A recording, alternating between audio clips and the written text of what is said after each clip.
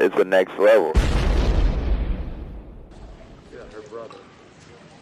The legend first appeared in 1890. Candyman was the son of a slave. His father had amassed a considerable fortune from designing a device for the mass producing of shoes after the Civil War.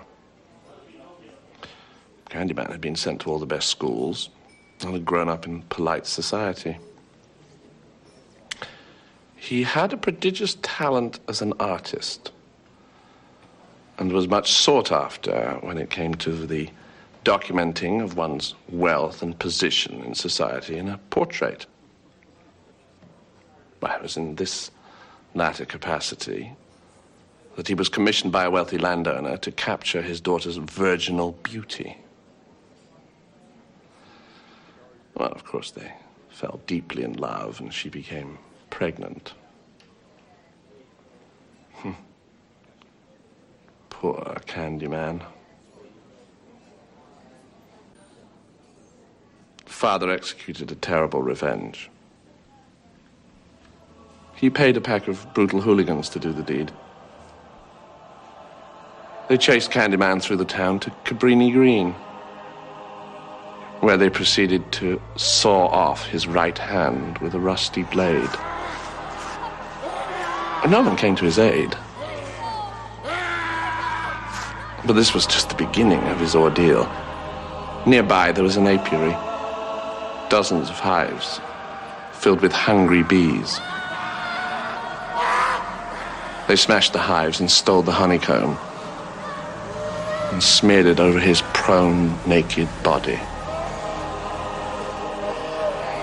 Candyman was stung to death by the bees. It burned his body on a giant pyre and then scattered his ashes over Cabrini Green.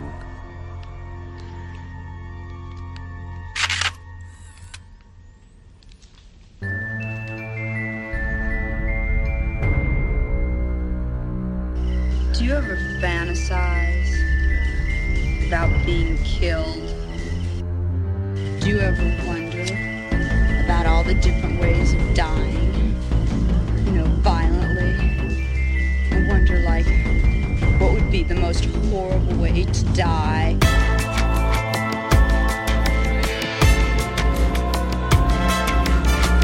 Well, hello, Mr. Fancy.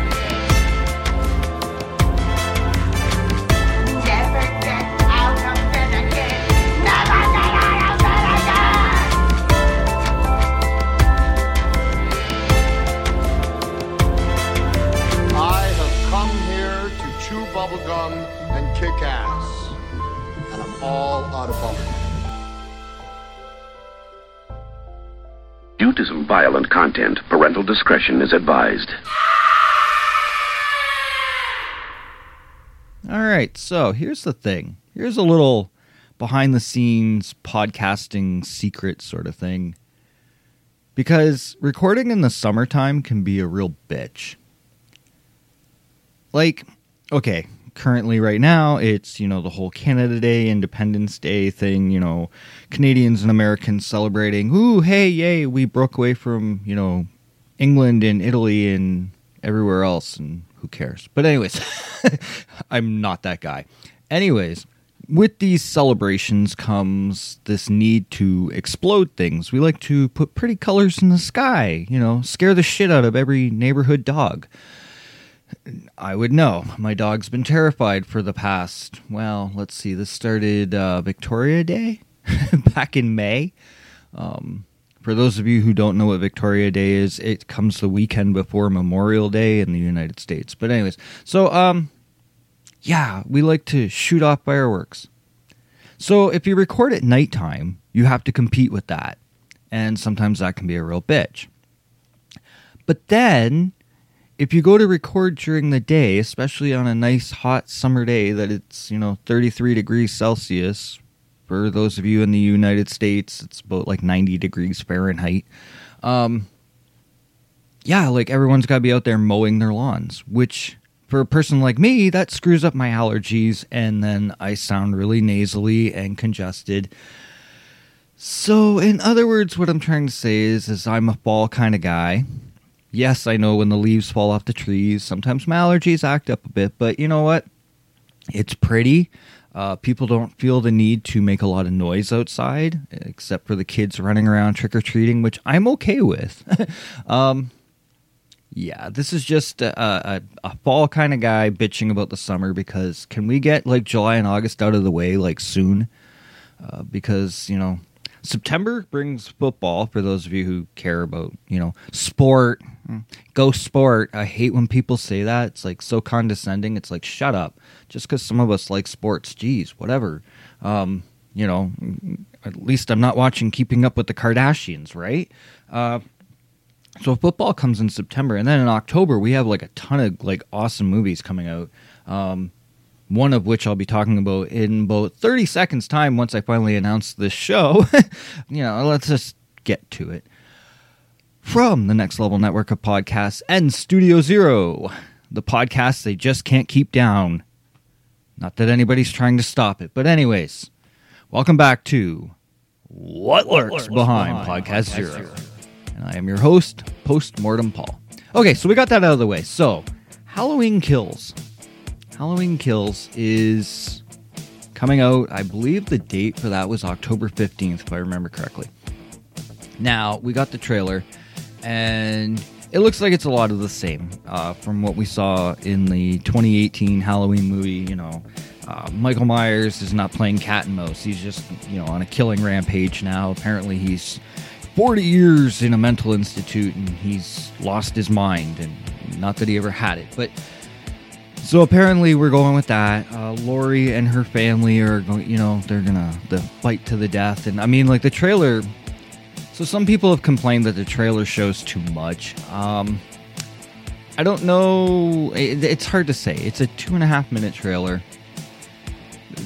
They do show a lot, but at the same time, from what I've been hearing rumors like on the internet and whatnot, there's something like 35 kills in this movie. Like. There's going to be a lot of death, a lot of murder. Michael Myers is on a rampage. Remember, he doesn't do the cat and mouse thing anymore, right? Like, he just walks into people's houses, stabs the fuck out of them, and leaves. So, if we're going based on that, I don't think I don't think the trailer is actually showing a lot. I think it's leading us to believe that, but it does open up with the fact that it shows that it's going to be a complete continuation from that last movie, pretty much from that moment on. Like, it does show that, you know, Michael Myers does not get burned alive, which that made me laugh because I was seeing people on the internet complaining about, oh, well, it spoiled the beginning of the movie. Did you think Michael Myers died? Like, I'm confused. If anything in that trailer should be an obvious point, it's Michael Myers is not dead. So, I don't know. I don't get it. Some people complained about that. Whatever. But yeah, so it basically shows he survives the fire in the basement and whatnot. And then it shows that he goes on a killing spree again. The interesting thing about this trailer was, much like many other people, the one thing that got me completely hyped about this trailer was the fact that, okay, in the 2018 movie, there's a tiny little Easter egg where we saw some kids trick-or-treating and they were wearing the silver shamrock masks. Well, in this trailer, they get, you know, front and center spotlight.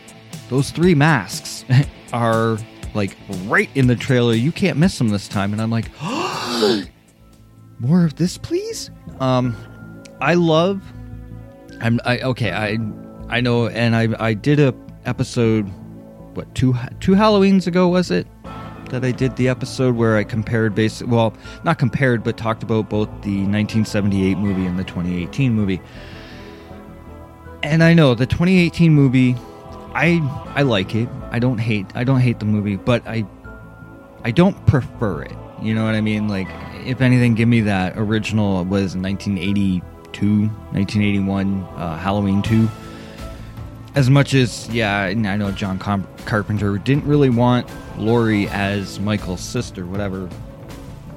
You know, and, well, he claims he was drunk when he wrote that. I still like that movie better than the 2018 version. But that being said, The one thing I can say about Blumhouse that I actually really enjoy is the fact that they do allow the Silver Shamrock masks to be a part of this universe. I know Halloween 3 is the probably most debatable and polarizing film of the Halloween series because there's no Michael Myers. Yeah, well, it's a movie that's more based around Halloween than any of the others. But I do love that they bring these masks into this movie. Like, so you've probably seen that picture on the internet of like the Leo DiCaprio thing where he's pointing at the screen, but they put Tom Atkins' face on it, and it's supposed to be he's pointing at the 3 masks. That was me when I saw this trailer. I was like, more of this, please. Yes. So Halloween Kills looks like it's gonna be good, but yeah, give me more of the Silver Shamrock masks. So anyways, before I jump into the review for this week of episode 98, Candyman. I know I didn't announce that part because I wanted to jump right into the Halloween Kills trailer thing. But yes, this week's episode is about Candyman from 1992. But before that, since we last met, I've been kind of on a movie watching spree. And when I say movie watching, I'm talking about like new films that have come out. I'm going to be honest with you. I do love that. I know people are like, the pandemic sucks. It's ruined my life. Yeah, well, for those of us who are introverts and don't like going to theaters, this has been heaven because I'm able to see a lot of movies like on release date, but I don't have to leave my home. I know I'm such a recluse. The whole thing with the theater experience, don't get me wrong, I do enjoy seeing movies in theaters, but I always find that unless I go to like a matinee showing and I'm like, one of 3 people in the theater, it's an annoying experience because there's always someone that's got to talk through the movie. There's always someone who's got to get up and walk in front of you. And maybe I'm just a picky little bastard, but I like being able to see the screen without someone walking in front of it. Like, don't get in my fucking way. Like, I paid money to see this. So, I don't know. I guess the whole being able to see movies at home, like when they come out or just like right after, has been kind of nice for me. So anyways, one of the movies that I took in most recently was A Quiet Place 2. I finally did see it on demand. And I will say it is a nice addition to the story. I was worried about this film. I kind of was. I'm not going to lie.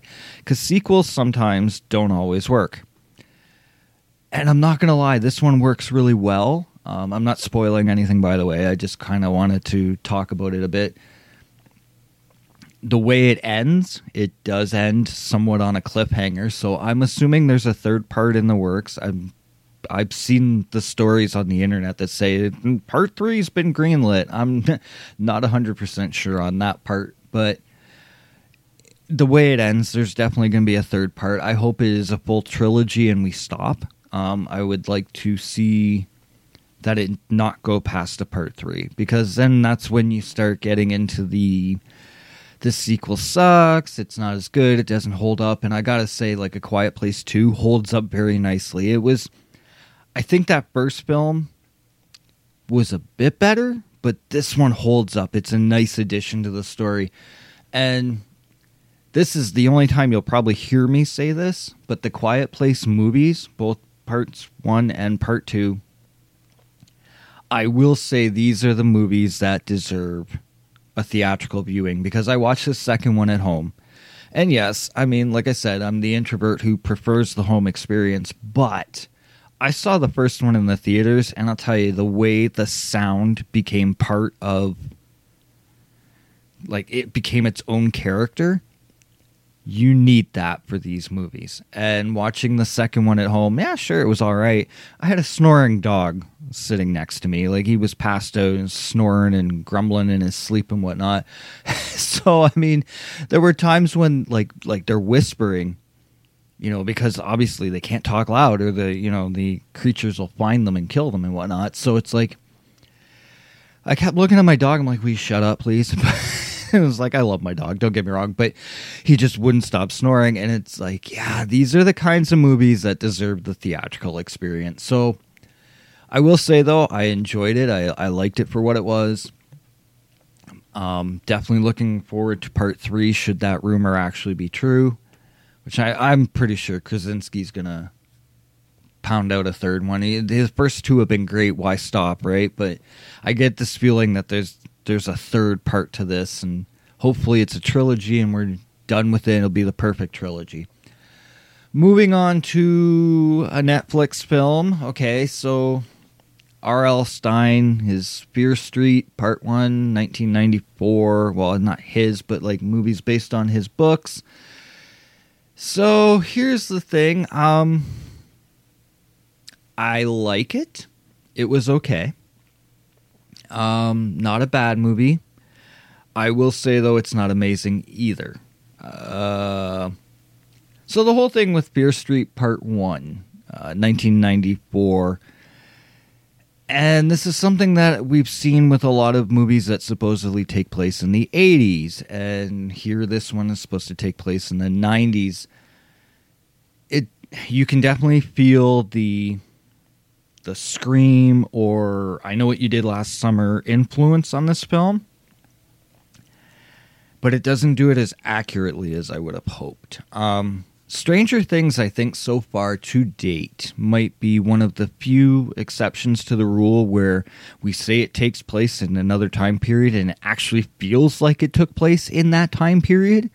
I read some guy wrote online, and I think he kind of nailed it best for this movie, was that you have a bunch of Gen Zers, as they call them, Gen Z, I don't get it. Anyways, Generation Z kids trying to pretend they're from Generation X, like they're 1990s teenagers.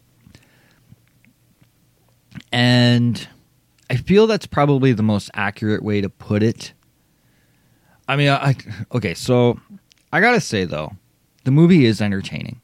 I don't want to sound like that I'm knocking it, because it is entertaining. You also have to go into this film remembering these stories, when they were written by R.L. Stine, were geared, towards young readers, young kids, not so much young kids, but like, kids and teenagers.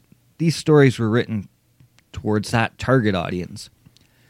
I feel this movie feels the same, even though it's got a rating of R, because, well, okay, yes, we drop a few fuck words, big deal, but like the gore itself, there's some nice gore, but I mean, maybe I'm just that desensitized. I don't know. I didn't feel that this was rated R worthy. It could have gotten away with PG-13, just take out the fuck words, but whatever. It is a nice 90s throwback. Especially for the music, although some people have complained that, it crammed like 15 90s songs in the first 15 minutes of the movie. I get that, but at the same time, I think people also forget that there was a time back in the 90s, and I call it the last great radio age, in which you could turn the dial on your radio to any station and there was a song you liked. That doesn't happen anymore. Nowadays, there's no offense to people that like their music of, 2020, but a lot of music that comes out today is trash. It's not good. Back in the 90s, like, you could turn on a radio and go to any part of the dial, and unless you were a country music fan, which, do those exist? Yeah, they do, unfortunately. But no, but like in terms of hip hop, R&B, alternative as they called it, even though it was the mainstream, basically, you could always find a song you liked, and so I kind of felt like, even though they crammed a lot, they put like 9 Inch Nails, Bush, Radiohead, Cypress Hill, all these musical references in the first 15 minutes. There's a poster of the Beastie Boys, there's a bumper sticker of L7, like, yeah, okay, it was really ham-fisted, but at the same time, that was the 90s. I mean, music was a huge part of the 90s. So, whatever. Okay, I'm gonna say this. There is one little blip. Certain song gets played in this movie that technically in 1994 wasn't out. Stranger Things did the same thing when the first season was supposed to take place in 1983, and they had a song by the Bangles which came out in 1986, and there was a song by New Order that came out in 1987. So I mean, whatever, if you really want to be picky. I give points to Maya Hawke in this movie. Her role in the first 10 minutes of this movie is awesome. She is a kick-ass actress. I can see her going far in Hollywood. And Benjamin Flores Jr., who plays Josh, he's like the know-it-all kid in this movie. Oh my god, he is so much fun. Total fucking blast. Overall, I'd say the movie is about a 6. I'm not going to lie. It's, like I said, it's not bad, but it's not amazing. It is fun, though, and I'm definitely looking forward to part 2, which is coming in like 4 days. And, okay, wow, I'm talking a lot about other movies other than Candyman, but hey, so last night took in 2 brand new movies, both from 2021, and wow, anyone who's saying that new horror is not good is just not giving the right movies a chance. I have to say that. So last night, I had been seeing talk about these 2 movies online. One is a Shudder exclusive, and one is an on-demand and in-theaters movie. So I thought, why not? I might as well give them a shot. Well, the first one I watched was a movie called Werewolves Within from 2021. It's based on the Ubisoft and Red Storm virtual reality game for Oculus Rift and PlayStation VR and whatnot. And I gotta say, it was a very clever little film. I'd also say that if you're the kind of person that you like to read online reviews by other fans to see if you would like this movie or not, avoid the fan reviews for this one. Because apparently a lot of people didn't know this was based on a VR game. Secondly, I think a lot of people were expecting to get another An American Werewolf in London, or Ginger Snaps, or Howl, or Wolfen, or The Howling. Honestly, this is not that kind of movie. This is kind of like Clue or Knives Out. It's a whodunit kind of film, which, if you know the game, that's exactly what this is. It's definitely inspired by the game. It's a whole, someone's been killed, and we got to figure out who done it, who did the killing. That's what this movie is. There is a werewolf theme to it, but you're not going to get a bunch of werewolves. This isn't Underworld. This isn't, you don't have, there's not a flock of them, all right? The characters in this movie, this is the part I actually really enjoyed, is that, yes, they come off as stereotypical, but actually, if you think about it, it's more tongue-in-cheek jab at what most people are like online, like social media and whatnot. And I say this because when I was watching this movie, I'm thinking to myself, I think the writer sat back and looked at their social media feed for a couple days and made characters based off of that. Because you've got the conspiracy theorist, you've got we all have that friend that's on our Facebook or our Twitter or whatever that is like every social cause they're like a supporter of. Like, I support this with all my heart, and they change their profile picture to it and all this other stuff. There's that kind of character. There is the I know everything about everyone character. There's always, and I mean, okay, that's not so much a social media thing because we all know the town gossip, but I mean, the way the dialogue comes off, it's like somebody sat there and watched their social media and said, I'm making a character out of you and out of you and out of you. And it works. It's so funny it's gloriously wonderful is what I said last night. Here's your townsfolk. It works. In terms of special effects, because, okay, like I said, this is not technically a werewolf movie. I mean, it is, but it isn't. It's more a whodunit film. So in terms of special effects, there's not many. But when there is, when the special effects are called upon, they actually work really well. Spoilers, small spoiler. There's one guy who gets his hand eaten off. It looks pretty cool. It looks actually pretty cool. The main characters, the two main characters, played by Sam Richardson, and I'm going to try to pronounce her last name right, Milana Vaintrub.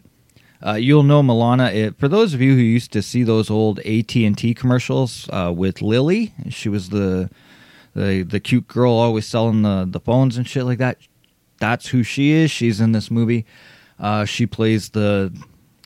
kind of funny, she's the male girl, and her name's not Darcy, but she plays the male girl, and she's also the know-it-all character. She knows everybody, which, I mean, I guess in a small-town kind of environment would make sense, because, you know, she gives the mail to everyone and knows everybody's business. But the two of them, Sam Richardson and Milana Vaintrub, really good. I mean, the casting across the board is really good, but those two really stand out. If I have any complaints about the film, is that I'd say it's about 15 minutes too long. This could have been easily under 90 minutes and would have worked amazing. There's a few parts where it's like, okay, you're dragging a little, but whatever. And I will say that the ending is predictable if you pay attention to the details. I actually had it figured out about, let's say, 35 minutes in. And all of a sudden I was like, oh, I know how this is going to end. And I was right. So, but if you miss tiny little details, it actually will catch you off guard. So, other than that, I mean, it's a solid satire, because that's what it is. It's a horror comedy. Solid satire with decent effects. And as I kind of pointed out, you know, subtle yet direct jabs at common society. I don't know. I'd say it's about a 7 out of 10, whatever. But then, finally, before we get into this week's review, I have to talk about this movie called Vicious Fun. Vicious Fun is a Shudder exclusive. It's also a Canadian film that was filmed right in Hamilton, Ontario, which is not far from here. Okay, so, like, Werewolves Within, I enjoyed that one last night, but when it came to Vicious Fun, I was not expecting to love this fucking movie. This one is a keeper. And much like I said about A Quiet Place 2, where, the sequel worked, I really, really, really, really, really hope this movie gets a sequel, because the way it ends, I mean, it ends that, okay, if they don't, if I believe the director's name was the writer-director's name was Cody Calhoun, if I remember correctly, or Calhan or Calhoun. I didn't do my research on this one. The write-up for this movie was straight reactionary, so I don't have actual details and whatnot. So I apologize for that. All I know is the movie came from Hamilton. I actually knew that going in, so I was like, oh, okay, cool, let's watch this. But I mean, I'm going to say this right now. I really do hope this movie gets a sequel, because the way it ends, even though if it doesn't get a sequel, it is a perfect full little movie, I'd love to see what happens next. Because it's one of those movies where it can either be left up to your imagination and you can, you know, make what you think in your mind would be the perfect sequel, or who knows, they might actually, you know, come together and make a sequel for this, which would be so fucking awesome. I mean, because, okay, the synopsis of this film is you have, and I believe the kids these days say, I feel attacked. That's the kind of thing that we say online. Anyways, basically it's a movie about some loser horror film critic, which I was like, you talking about me? Stupid guy who pretends he's smart. It was whatever. But he accidentally stumbles upon this support meeting for serial killers. And his night from there goes ape shit, upside down, batshit crazy. And it's this is kind of reminded me a little bit of Murder Party, a little bit, but it was different in its own right as well. The story is not completely original, but it's entertaining. It's quick paced. At an hour and 40 minutes, it didn't feel too long. Nice blend. This one has some nice special effects. Werewolves Within did not have that much special effects. There were effects there, obviously. But this one goes a little bit more extreme, and there's some nice gore that's mixed with some nice humor. The synthwave soundtrack actually works, even though, I mean, the movie's supposed to take place in the 80s. Yeah, whatever. We do this all the time, this whole throwback to the 80s. Because there's at one point it even says, 1983. Okay, why 83? It's a weird year to start at, but whatever. Because 82 was the year for horror, man. 82 gave us The Thing. Enough said, but I know The Thing was underrated and everyone hated it when it came out.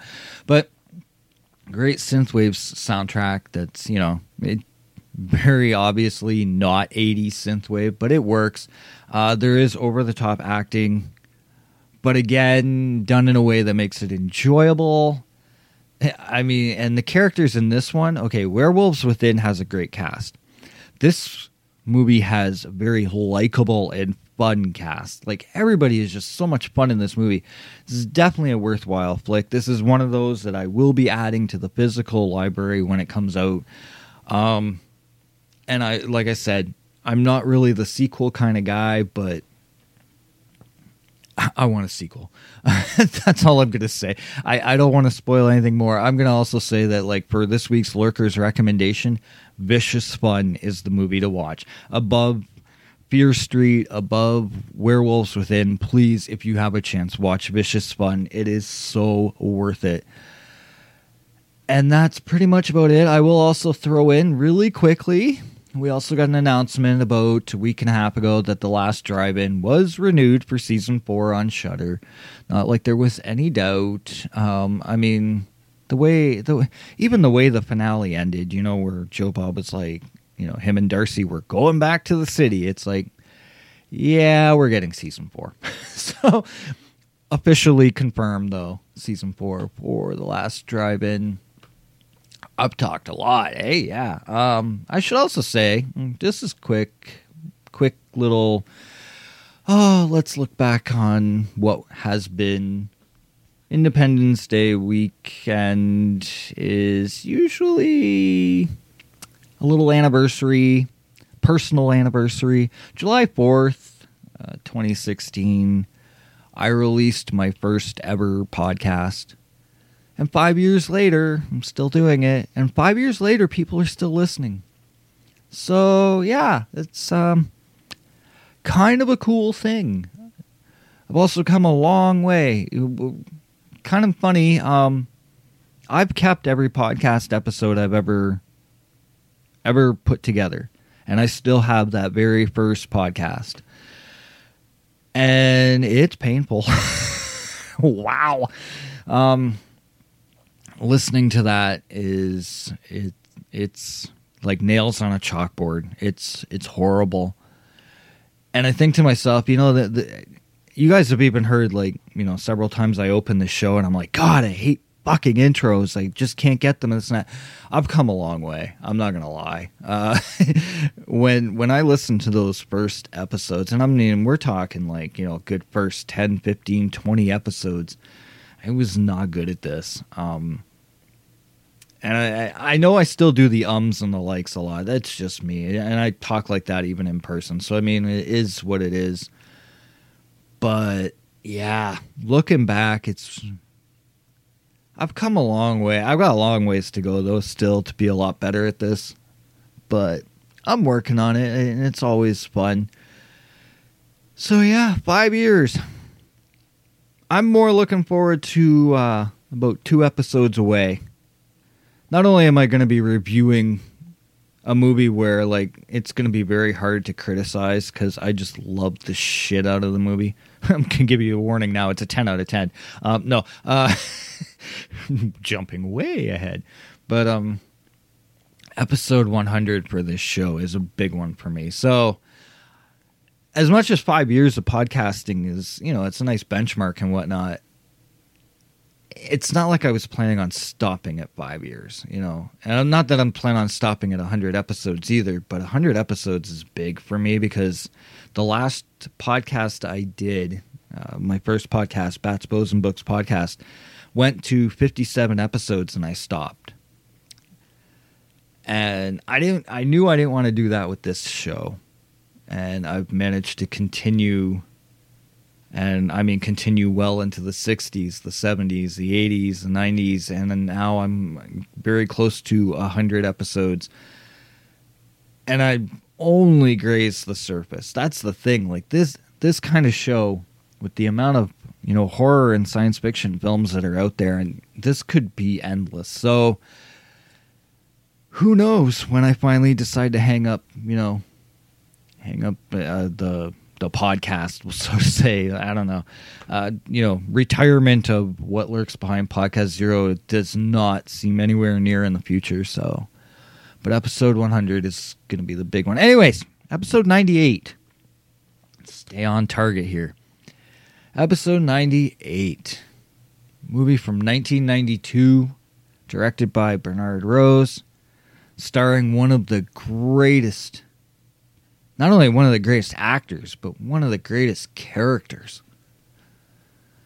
Oh, this movie is gonna be fun to talk about. So, trailer timeout, and when we return, we're going to return to a Clive Barker story that was turned into probably one of the best films of 1992. When we come back, Candyman. Back in a splat, kids. Have you ever heard of Candyman? If you look in the mirror and you say his name 5 times. In cities everywhere, Candyman? they whisper his name. Right. Candyman. It's just a story. Candyman? Candyman. Just a ghost story. Candyman. An entire community starts attributing the daily horrors of their lives to a mythical figure. The legend first appeared in 1890. He was ambushed, mutilated, then attacked by a swarm of bees and burned to death. Poor Candyman. Helen, a woman died in there. Leave it. Everyone knows he isn't real. That's modern oral folklore. Everyone. Except Helen Lyle. It ain't safe around here. I don't scare too easy. Wanna know about Ruthie Jean? They ain't never gonna catch him. Who? Candyman. Who is that? I came for you. Do I know you? Now, she is about to discover what's behind the mystery. You sick. What's behind the legend. Listen, he's under the bed! And most terrifying of all, come with me. What's behind the mirror? He's here. Candyman, you don't have to believe. Just beware. I know there will probably never come a day when, after I play the trailer, I actually get into the review straight head on without ever straying off onto something else. But at the time of recording this episode, I should actually say something about this, because this is a pretty big deal. It's been recently reported at the age of 91, Richard Donner has passed away. So yeah, that's a big one. Richard Donner, responsible for working on many films like The Omen, The Goonies, the Superman movies, Lost Boys. I mean, Richard Donner, that's a name that, like, you might not think you even know who Richard Donner is, but you've seen something he's done. He's done a multitude of work. And yeah, he passed away at the age of 91. It's making the rounds on social media right now. And I felt that was worthy of talking about. I had to make mention of it. May he rest in peace, obviously. I mean, he's done a lot of movies that influenced me when I was a kid and growing up. So, I mean, even to this very day, like, I still watch movies like The Lost Boys and Goonies all the time. And The Omen is one it's a movie I'll definitely talk about on this show one day. But a lot of people always go to The Exorcist as being like one of the greatest like possession movies and whatnot. Sometimes I think The Omen gets overlooked, and it really shouldn't, because, I mean, granted, I know it's not technically an underrated film, but I find that a lot of times a lot of people go straight to The Exorcist in terms of, you know, possession films. Not that, well, I mean, The Omen's a different kind of beast, but you get what I'm saying. Anyways, moving past that now into Candyman, released October 16th, 1992 in North America, written and directed by Bernard Rose. He actually has an acting role in this movie as well. He plays the character of Archie Walsh. He's worked on other films, such as like Anna Karenina, and he also did a movie in 2015, Frankenstein, that starred Carrie Ann Moss and Danny Houston, and also he had a role as a fake Shump in Army of Darkness. That I did not know. I was not aware of that. But I did know about the Frankenstein movie. I haven't seen it yet, but apparently I've heard pretty good things about it. So I guess it's an interesting take on the story, whatnot. Now, the story of Candyman is based on Clive Barker's story. So technically writing credits also need to go to Clive Barker. From his Books of Blood series. As a matter of fact, this was from Volume 5. And the other stories that were in Volume 5 were The Madonna, Babel's Children, and In the Flesh. But this story comes from The Forbidden, which was by Clive Barker. A little bit of differences, obviously. There's a couple I'll highlight throughout the review, but Candyman was based off of that story. Other stories that came from the Books of Blood series, Midnight Meat Train. That's a really good one, actually. Then there's Rawhead Rex, which is always one of those cult classic favorites. And then there was the story The Last Illusion, which actually inspired the movie Lord of Illusions, which that's a good one too. So, I mean, those Books of Blood series did give us a few really good movies. The movie of Candyman was produced by Steve Golan, Alan Poole, and I'm going to try and say this name, but you guys know me with my horrible pronunciations. Sigurjón Sigvatsson. I think I'm saying that right, but I'm probably not. The movie was also executive produced by Clive Barker as well. Cinematography by Anthony B. Richmond, who he famously worked on the Let It Be documentary for the Beatles when they did the performance on, what was it, on top of Abbey Road, I believe, and the Abbey Road Studios, and he worked on that documentary. He also worked on the movie The Man Who Fell to Earth. He worked on Tales from the Hood, Ravenous, and Cherry Falls. One of the special effects supervisors for this movie was Gary J. Tunnicliffe. He's known for a ton of work. He worked on films like Waxwork 2, Lost in Time. He worked on Feast. That's a good movie. He worked on Blade, the first Blade film. He also worked on Feast 2 and 3, I should add. He worked on the trilogy of films. Lord of Illusions, he worked on My Bloody Valentine remake, Wishmaster, Halloween 6, Halloween Resurrection.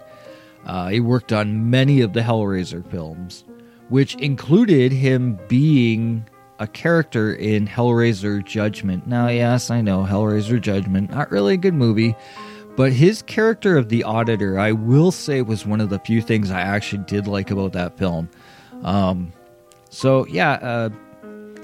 Saw his name in the credits. I was like, I need to talk about that guy because he's done a lot of work. I believe Waxwork 2 actually was his first job in film. Like, I believe that's where it all started for him, and that's a good one. I'll admit I'm partial to the first Waxwork film more, but that second one is a It's a great little sequel. Again, it seems like this episode, I keep talking about sequels that actually work, and that was another one that was really, really good. The music for this movie was done by Philip Glass. Philip has done some really good stuff. Movies like Hamburger Hill, Dario Argento's The Church. That is a fucked up movie. It's good, but it's kind of fucked up. He also did the music for Candyman, Farewell to the Flesh, Secret Window with Johnny Depp, Taking Lives. Taking Lives is Angelina Jolie, I believe, is in that movie. He did music for The Illusionist and the Candyman animated prequel. It was like a 3-minute animated short for the soon-to-be-released film from Nia DaCosta, which, again, another October release. And I'm actually looking forward to it, you know? I think it's going to be kind of good. I don't know if you guys have seen the trailer for the new Candyman movie, though. I mean, okay, when you're talking about these movies, it's hard not to say Candyman a lot because, I mean, that is the character's name, but that trailer is about 2.5 minutes long, and someone wrote online, and I couldn't agree more. Can you imagine playing a drinking game to this trailer? Every time they say the name Candyman, take a drink. Like, you'd be drunk in 2.5 minutes easily. It's funny, like, I mean, I'm not saying it takes away from, you know, the movie or anything like that. It's a 2.5 minute trailer, but it's funny because it's almost every 5 seconds the name Candyman gets said, and it's like, well, we'll never question what trailer this is, you know, what movie this is for. It's just pretty funny. But I'm not gonna lie, I'm kind of curious. I should put this out there now. I am actually a fan of all 3 Candyman films. I know, which is blasphemy because a lot of people are like, the sequels sucked. They were horrible. There's a reason they were straight to video, you know, because they just weren't that good. Yeah, okay. I still love them. And knowing that Tony Todd is voicing the Candyman in this new movie, we're not sure if he's making an appearance. All we know is he's voicing it, which I'm okay with. I really am. Like, I would like to see him, but I do understand the reasons why that may not happen. But I will say I'm excited for the new Candyman film. Okay. Speaking of Tony Todd, why not we just get into the starring cast for this movie, which is a fairly short little list, so it's not horrible. I mean, there's about, let's say, 5-6 characters that are really the important characters of the movie, and everything else after that is just, you know, it's kind of nice to be there.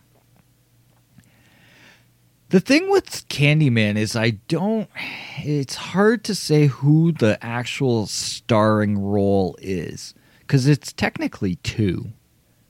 There's 2 in this movie. You have Virginia Madsen as Helen Lyle, and you have Tony Todd as Candyman, or Daniel Robitaille. Now, Virginia Madsen, she's been in movies like Dune, Zombie High. I gotta cop this one up. Highlander 2. She was also in the movie The Prophecy with Christopher Walken. But she is most well known for her role in Candyman. And then Tony Todd, well, who's this Tony Todd guy? I can say I was fortunate enough to actually meet him in person. Really awesome dude, by the way. I might add that. But I don't know, Tony Todd, maybe Night of the Living Dead, The Crow, Hatchet 2, The Flash. He was Zoom, the TV series, that is. He also was in that 2015 Frankenstein movie that was directed by Bernard Rose. Tony Todd is a fucking gem. God, we love him. But yeah, so in terms of who the star is in this movie, they both, I have to say they're both the top lead. Moving on to Xander Berkeley as Trevor Lyle. Such an asshole in this movie. Plays it well, though. I mean, I can't take away from him. But how many of you saw Terminator 2? In Terminator 2, I feel he gets his, because even though, I mean, a totally different movie, but he played Todd. He was the adoptive parent of John Connor. Gets the blade through the milk carton that goes through his throat, basically, and, you know, takes him out. Yeah, he was that guy in Terminator 2. He was also in The Walking Dead. He was in Gattaca. Recently, he was the priest in The Dark and the Wicked, which is a movie reviewed on this show not too long ago. Still say that's a Shudder exclusive that's worth watching. Dark and the Wicked. Really good flick. But yeah, Xander Berkeley, Trevor Lyle. I have a little bit more on his character as we go through this, but dude knows how to play a good asshole. I'll give him that. It's probably one of the nicest people to actually meet, but it always works out that way, right? Like, the nicest people are usually the best assholes on screen. It's like, don't know how you do that, but okay.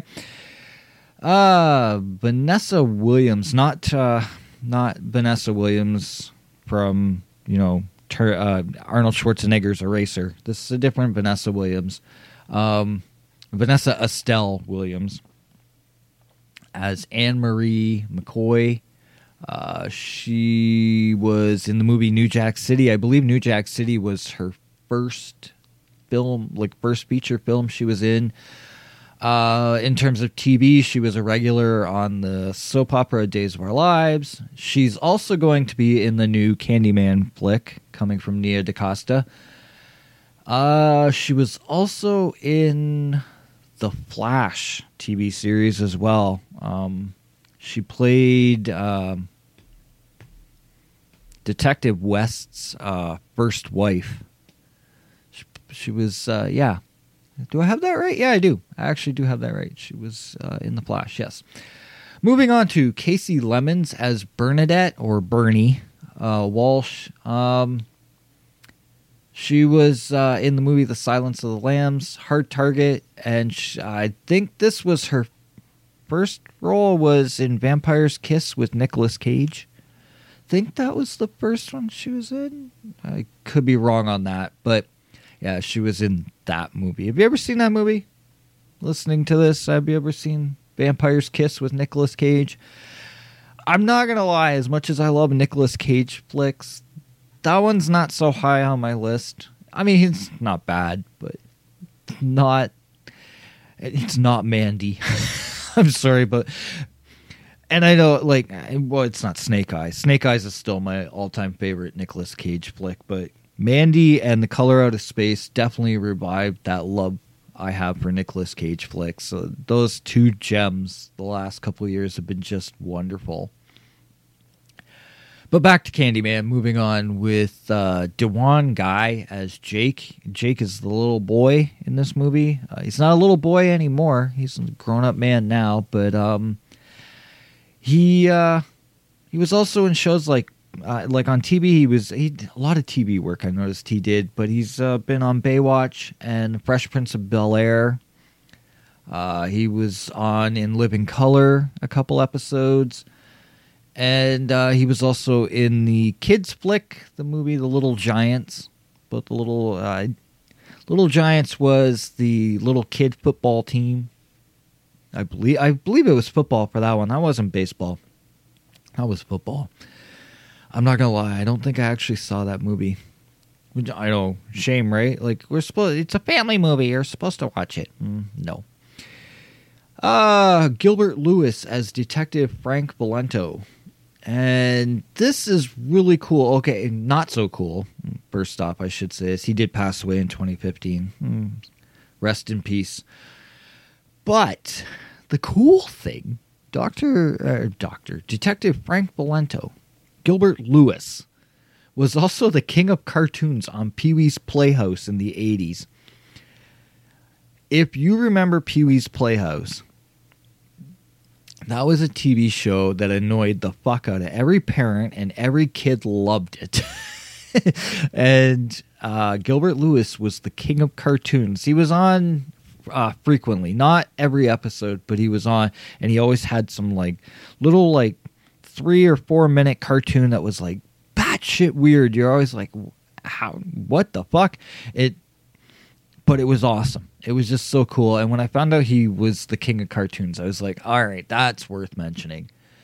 Moving on to Carolyn Lowry as Stacy. Stacy's our little, our college grad mistress, so to speak.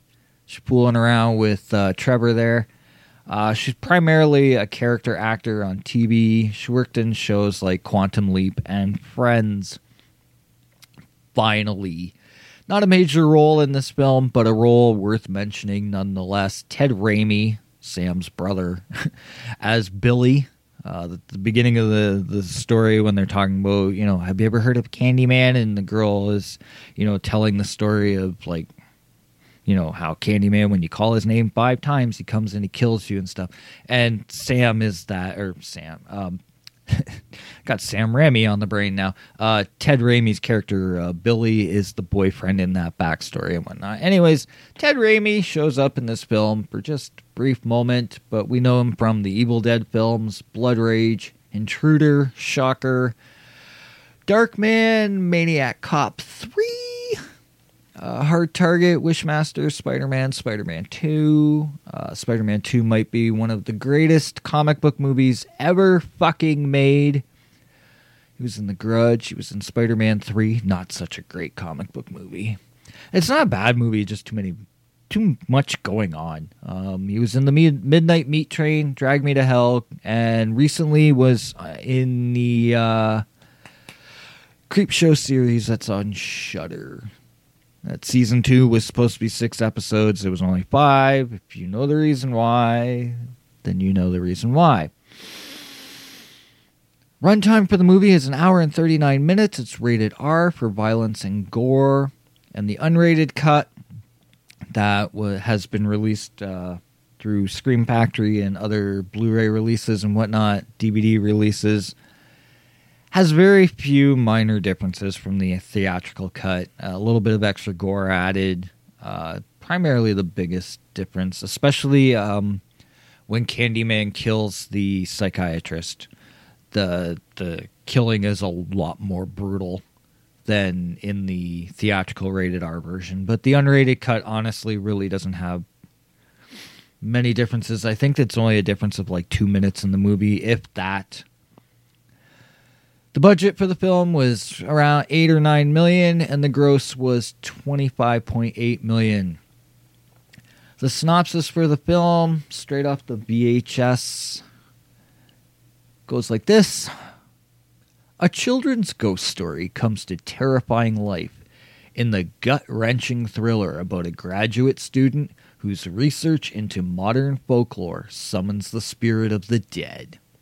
Helen Lyle laughs when she interviews college freshmen about their superstitions.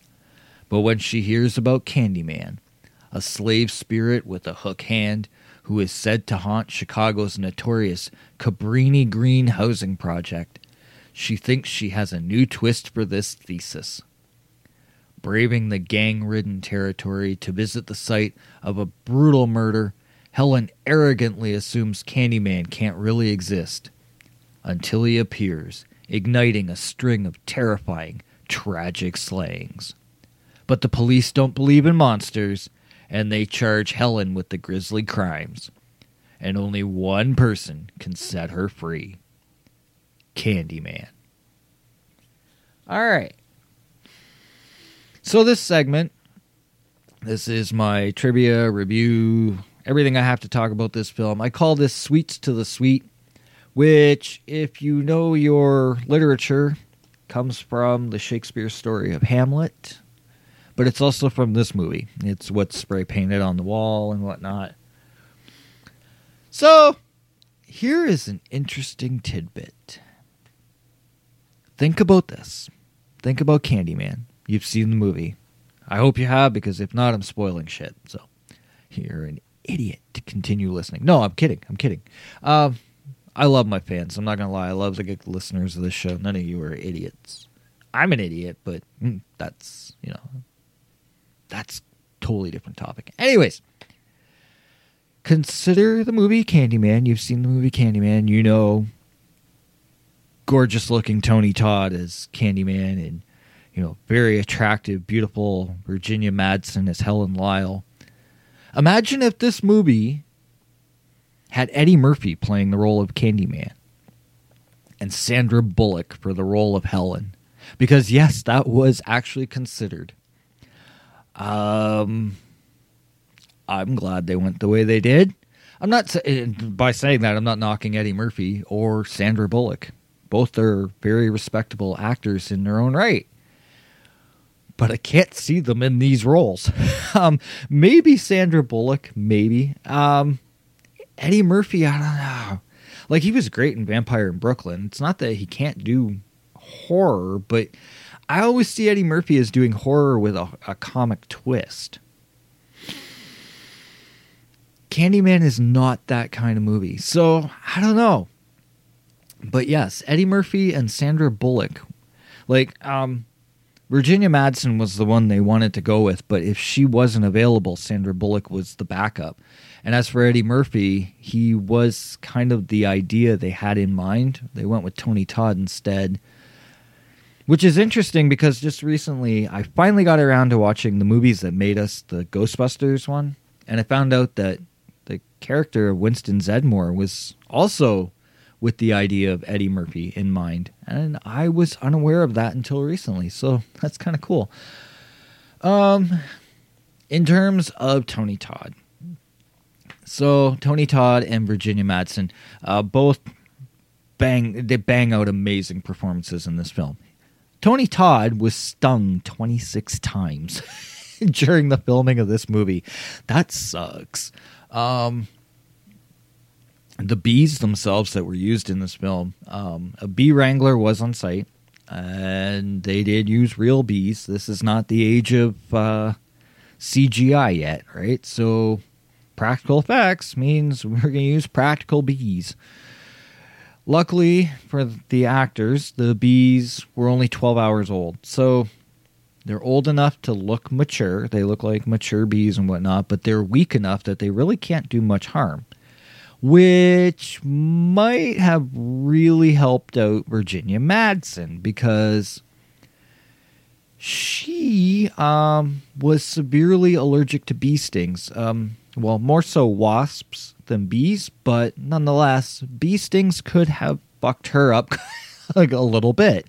However, the director, Bernard Rose, didn't believe her at first.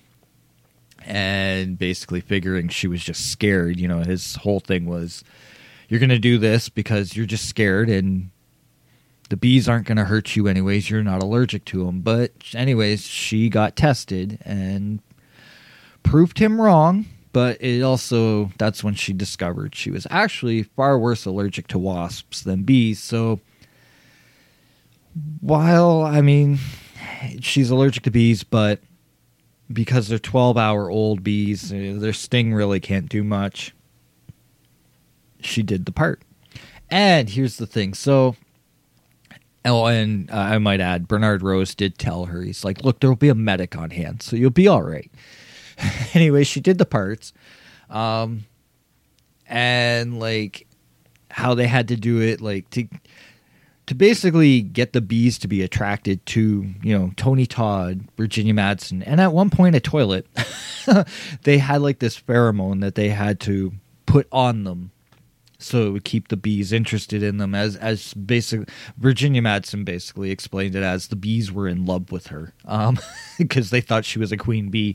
Anyways, how she described the feeling of it was like Q-tips, the tips of Q-tips roaming all over her body because like the bees were like kind of like furry feeling and whatnot.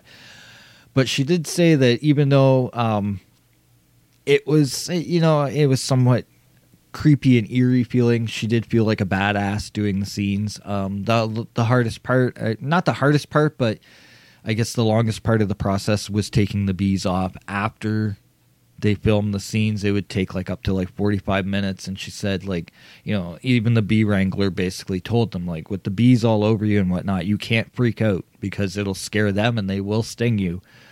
So she said, you know, you had to basically be calm while they vacuumed the bees off of her. It was this kind of vacuum thing that didn't hurt the bees, but would remove them from the body and the mouth and whatnot. Tony Todd, though, did get 26 stings.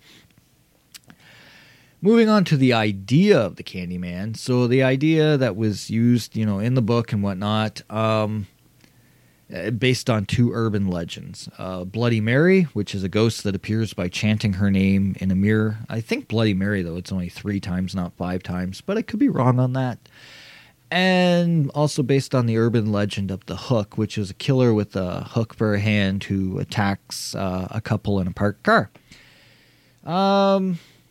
The general public considered Candyman, like a lot of the critics in the general public at the time when the movie first came out, they considered Candyman to be a horror villain. However, this was not the intention of Bernard Rose. He wanted more of a romantic villain, you know, seductive yet powerful. Kind of like in the way we saw Gary Oldman's portrayal of Count Dracula in Francis Ford Coppola's 1992 movie of Dracula. 1992, good year for horror flicks, apparently. Although, like I said, Candyman and Dracula both kind of wanted to go more towards the romantic, you know, drive and less horror. So here's some kind of cool trivia about this film, is that a lot of the exterior, the hallway scenes, the stairway scenes, whatnot, were actually filmed on the Cabrini Green territory, the housing projects in Chicago of Cabrini Green. But the producers had to make some deals because in real life, Cabrini Green is known, at the time, was known to be run by gang members and whatnot. So the producers made this deal with them that if you allow us to at least film some shots here just to make this movie very realistic and whatnot, we'll put you in the movie as extras. And, you know, I guess that basically assured them their safety. Apparently, on the last day of shooting, someone did actually put a bullet through the production van, but no one was injured. But yeah, so there was a shooting on the shoot. Yeah, bad joke, I know. This movie, though, so here's the thing. So there was some controversy about this film, which is kind of funny because when you hear Bernard Rose's story on it, he's kind of like, what controversy? But so apparently leading into this film, there was some controversy that the film was depicting racism and racial stereotypes in a way that, you know, Hollywood would not have approved of. Now, according to Bernard Rose, though, you know, he had to go to a bunch of meetings with the NAACP and whatnot because the producers were worried. Oh my God, this movie's it's not going to go over well, blah, blah, blah. And Bernard Rose said basically when he showed up to the meetings, they'd read over the script and go, why are we even having this meeting? You know, this is just a good, fun movie. It's a horror flick. But, I mean, at least that's how he felt about it. Some people felt that, you know, why shouldn't a black actor be a ghost? Why should a black actor... why shouldn't a black actor play Freddy Krueger or Hannibal Lecter? If you're saying that they can't, that's, you know, really perverse. It's a horror film. There was a lot of things that kept floating around at the time this movie was coming out. And the thing is like, this movie does some really good stuff that I think, had it been done differently, it might not have been as effective. I kind of think it needs to highlight those elements of racism. Because, okay, I'll explain what I mean. In the original story, The Forbidden, Candyman was actually a white man or a Caucasian man with an off-color yellow hue to his skin, and he's got red hair, like red beard and whatnot. For the movie, and in order to make this effective, and keeping in mind 1992 and whatnot, Candyman is a man of African color. He's a black man. I'm going to put this in there right now. He might possibly be one of the first true, seriously amazing, awesome, great black horror villains in a horror film because, okay, I love it, but William Marshall's Blackula is just not scary. I mean, it's awesome, but it's hammy and it's satirical. You know what I'm saying? This is straight up, I'm going to scare the shit out of you, and I'm going to fucking make it work amazing. Like, Tony Todd does a glorious job with this role. I mean, he's larger than life in this, and I love him for it. I absolutely do. But I don't think this movie would have stuck as much if they had gone with what the Candyman looked like in the story. Because Tony Todd, like, and like I said, he's larger than life. He has like a very bold presence and whatnot. I just can't see this, you know, with some like Irish man or something like that. Like it had to be a black man that played the role, and also, especially at a time in the 90s. For those of us that remember it, obviously. This works very well because they want, like I said, Bernard Rose wanted it as a romance. And especially in the 90s, there was a real theme about black men dating white women. There was a certain term that went around, I won't utter on this show, but there was a certain term that got used quite a bit. And I mean, I was a witness to this shit. Like, I know what happened in the 90s. You know, Spike Lee, is it Spike Lee did the movie Jungle Fever? Is it Jungle Fever I'm thinking of? There was a movie, aside from this one, but there was a movie about white-black relationships and whatnot, and I want to say it was that movie. I could be wrong. We all know I'm not great with things that I don't research, so could be wrong, but it seems to me that was the movie. Anyways, this was a theme that was going on, especially in the 90s, about the whole idea of black men dating white women, and there was a hint of, not a hint, there definitely was there, like there was a sense of racism that came with this.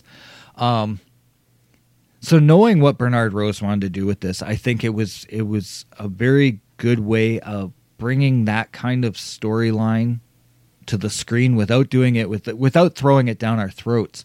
And then you look at the story of like the history of Daniel Robitaille. Here he is, born in the late 1800s, died presumably early 1900s.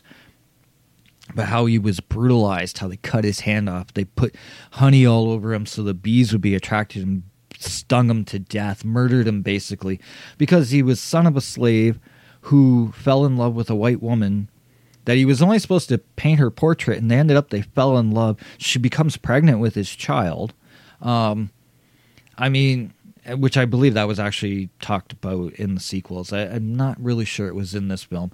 But, I mean, his whole origin story, you know, and not to mention he was well educated, came up in what they called a polite society and whatnot, you know, became this great talented artist, but then because he fell in love with a white woman, it was like, oh, that's horrible, you must die for this. And I mean, this was a thing. Like, we live in a world of 2021 where the whole idea of inclusion is really being highlighted on right now. But in 1992, it was a different landscape, you know what I mean? And this movie very subtly was putting those kinds of social issues into its storytelling without, I think this is why so many people are getting frustrated with movies today, is that it's so obvious. You're slamming it down our throats. Where in movies like this, Candyman, when you thought of the movie Candyman, you thought of a killer with a hook. You didn't think about all the social issues that were brought up in this film. I mean, another, and obviously a very sad element, but something that's quietly put into this film that points out something really big is when Helen is talking with Bernie about the attack she was victim to in Cabrini Green. And she states how, like, the murder of Ruthie Jean somewhat got, swept under the rug because a black woman died in Cabrini Green. But when a white woman, Helen Lyle, is attacked, all of a sudden the authorities jump all over it. They're aiming to get the killer, and we're gonna put him in the slammer, and this, like, how it was so different. And unfortunately, these are sadly still, as some of these themes are still quite accurate in the world today. I know we're trying to live in a world where we want to change, but it just seems history always repeats itself over and over. And these are things that may never change. We hope they do, but it may never change. And I love that this movie, in its own subtle way, was not afraid to take shots at society for that. It's shitty. I mean, but you got to think about it. The racist element that is in this film was believable in 1992. You can watch this movie today in 2021, and it's still believable. It's almost a timeless movie. But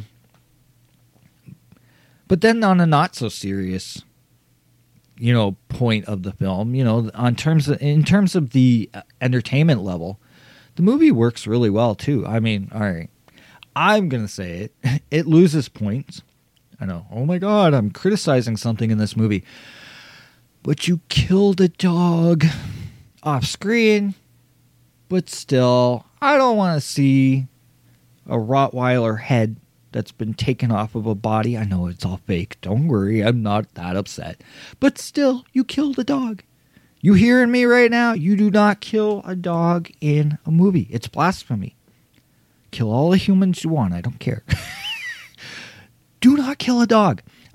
So yeah, it loses points for that, but I mean, I get it. And it's very effective. The special effects, I might add, really good in this movie. Some good gore.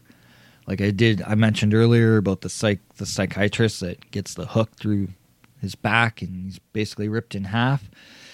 It's not as graphic as I'm making it sound, but I mean, it's still pretty graphic. But yeah, the dog, that, as much as it breaks my heart, was some great special effects. You got Xander Berkeley's character, Trevor. I mentioned him. What a fucking asshole. I mean, and the whole movie, like, this is kind of another element that just plays into this, where it's such a tragic story because you feel bad for Helen because, here she is, like Trevor, her husband, the man she loves, Mr. I want to fuck one of my students because I think I'm bored with my wife. And now that she's messed up in this weird urban legend story she's hunting, I might think she's crazy too. Yeah, that guy, he's never around to help her out. I mean, she's practically begging for him. That scene when she's like in prison and she's, wearing like the prison getup and she's on the phone and she's like, Trevor, please pick up. Trevor, please pick up. And you feel bad for her because damn well she's not the one committing the murders, but she's getting blamed for it. And yeah, like, I mean, to that point, I mean, shit. In this movie, I think Trevor's name gets called out as many times as Candyman's does. Like, it's like every at least 10 minutes in this movie, Trevor's name is mentioned in one way or another. You know what I mean? I'm not going to lie, though. Xander Berkeley, Virginia Madsen, Tony Todd, all the actors in this film, there's no fucking around. Solid performances from everyone. I mentioned those three. DeJuan Guy as Jake. He's so adorable and lovable in this movie.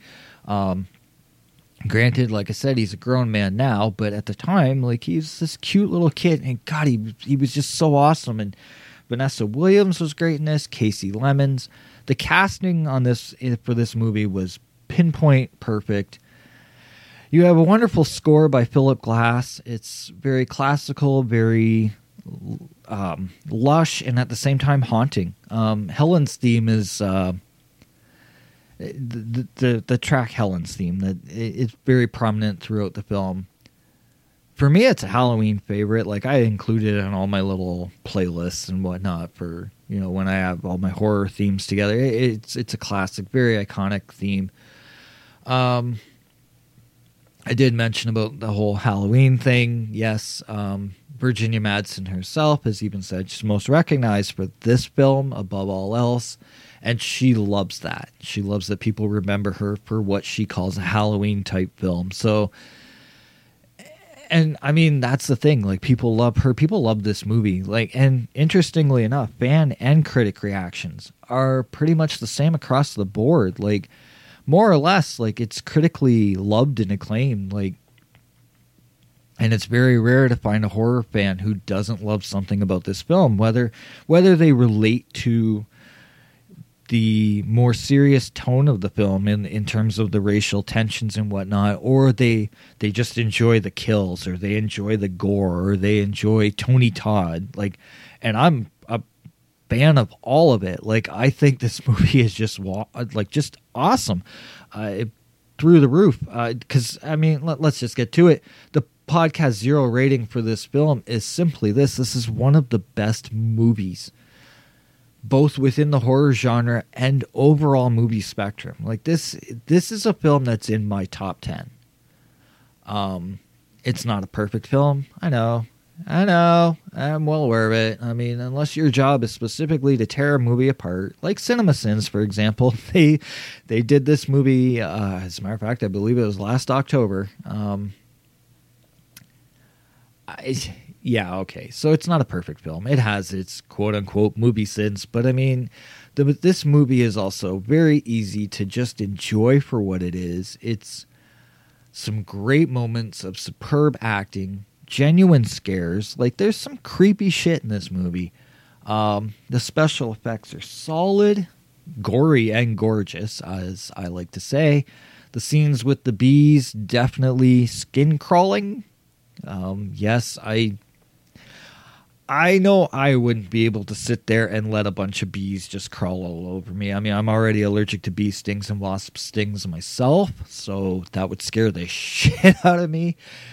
And I know when I saw this movie for the first time, I couldn't stop feeling itchy. Yes, it works on that level for sure.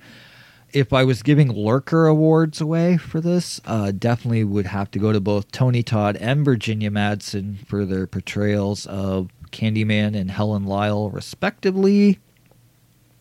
Lurker Awards, that might be something I have to look into, post episode 100. Might start doing that. Hands down, this is one of those, it don't matter what format you have this on, as long as you own it somehow. I personally have it on VHS, DVD, and Blu-ray, and I say that very proudly. I have the soundtrack as well, very proudly. On all its merits, this movie is easily deserving of a 9 or a 10 bloody hooks out of 10. Easily 9 out of 10. I gotta pick one, right? So I'll give it a 9, simply because there are a few films that I would put a bit higher, but I'm not gonna lie, I could easily give this movie a 10, and not think twice about it afterwards either. But I'll say it's a 9. It's a 9. We'll say that. It's a gorgeous flick.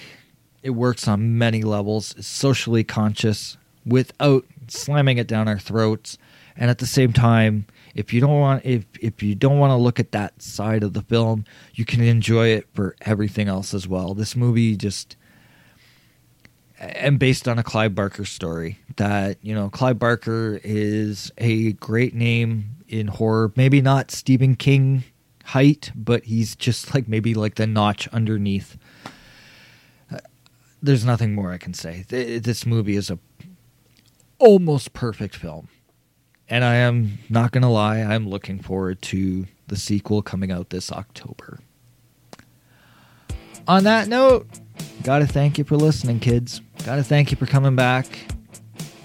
I know this has been a very talky episode. A lot of movie reviews, a lot of reflections. Again, rest in peace, Richard Donner. But yeah, thank you for coming back. Another week, another episode. It's another one in the books. 2 away from 100. I'm excited. I'm not gonna tell you what episode 100 is, and I'm not even the week before. You're just getting it. I'm excited about it. But yeah, thanks for coming back. Where to find the podcast? Find it somewhere. It is on many, many streaming apps now. Amazon, Spotify, Google, Apple, FM Player, Podbean. It is everywhere except YouTube. It's not on YouTube.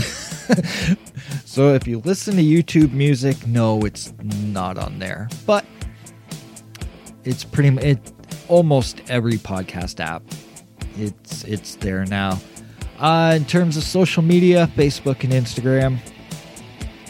The Twitter account is still there for now, but I'm not going to be using it as much anymore. Primarily Facebook and Instagram are the two I'm going to focus on from this point on out. And do I tell you what the next movie is? Episode 99. 1 away from 100. Episode 99. I've been spending a lot of time in like the 80s and 90s recently. It was nice to talk about more newer movies at the beginning of this show. I'm going to jump to 2008 for a found footage flick that I actually like. It does the shaky cam thing and everything, and it can be annoying, but it was a film I didn't think I would like, and ended up I kind of did. So I thought, you know what? I'm going to talk about that. It's a movie that I've been wanting to talk about on this show for a while too, and I've pretty much kept it under the radar too. So, from J.J. Abrams. Oh, do you know which one I'm talking about now? No, not the John Goodman one. I should talk about that one though, but another time. From 2008, Cloverfield is the next movie that will be reviewed on this show. So that's that. That's it. It's all done. Story time's over.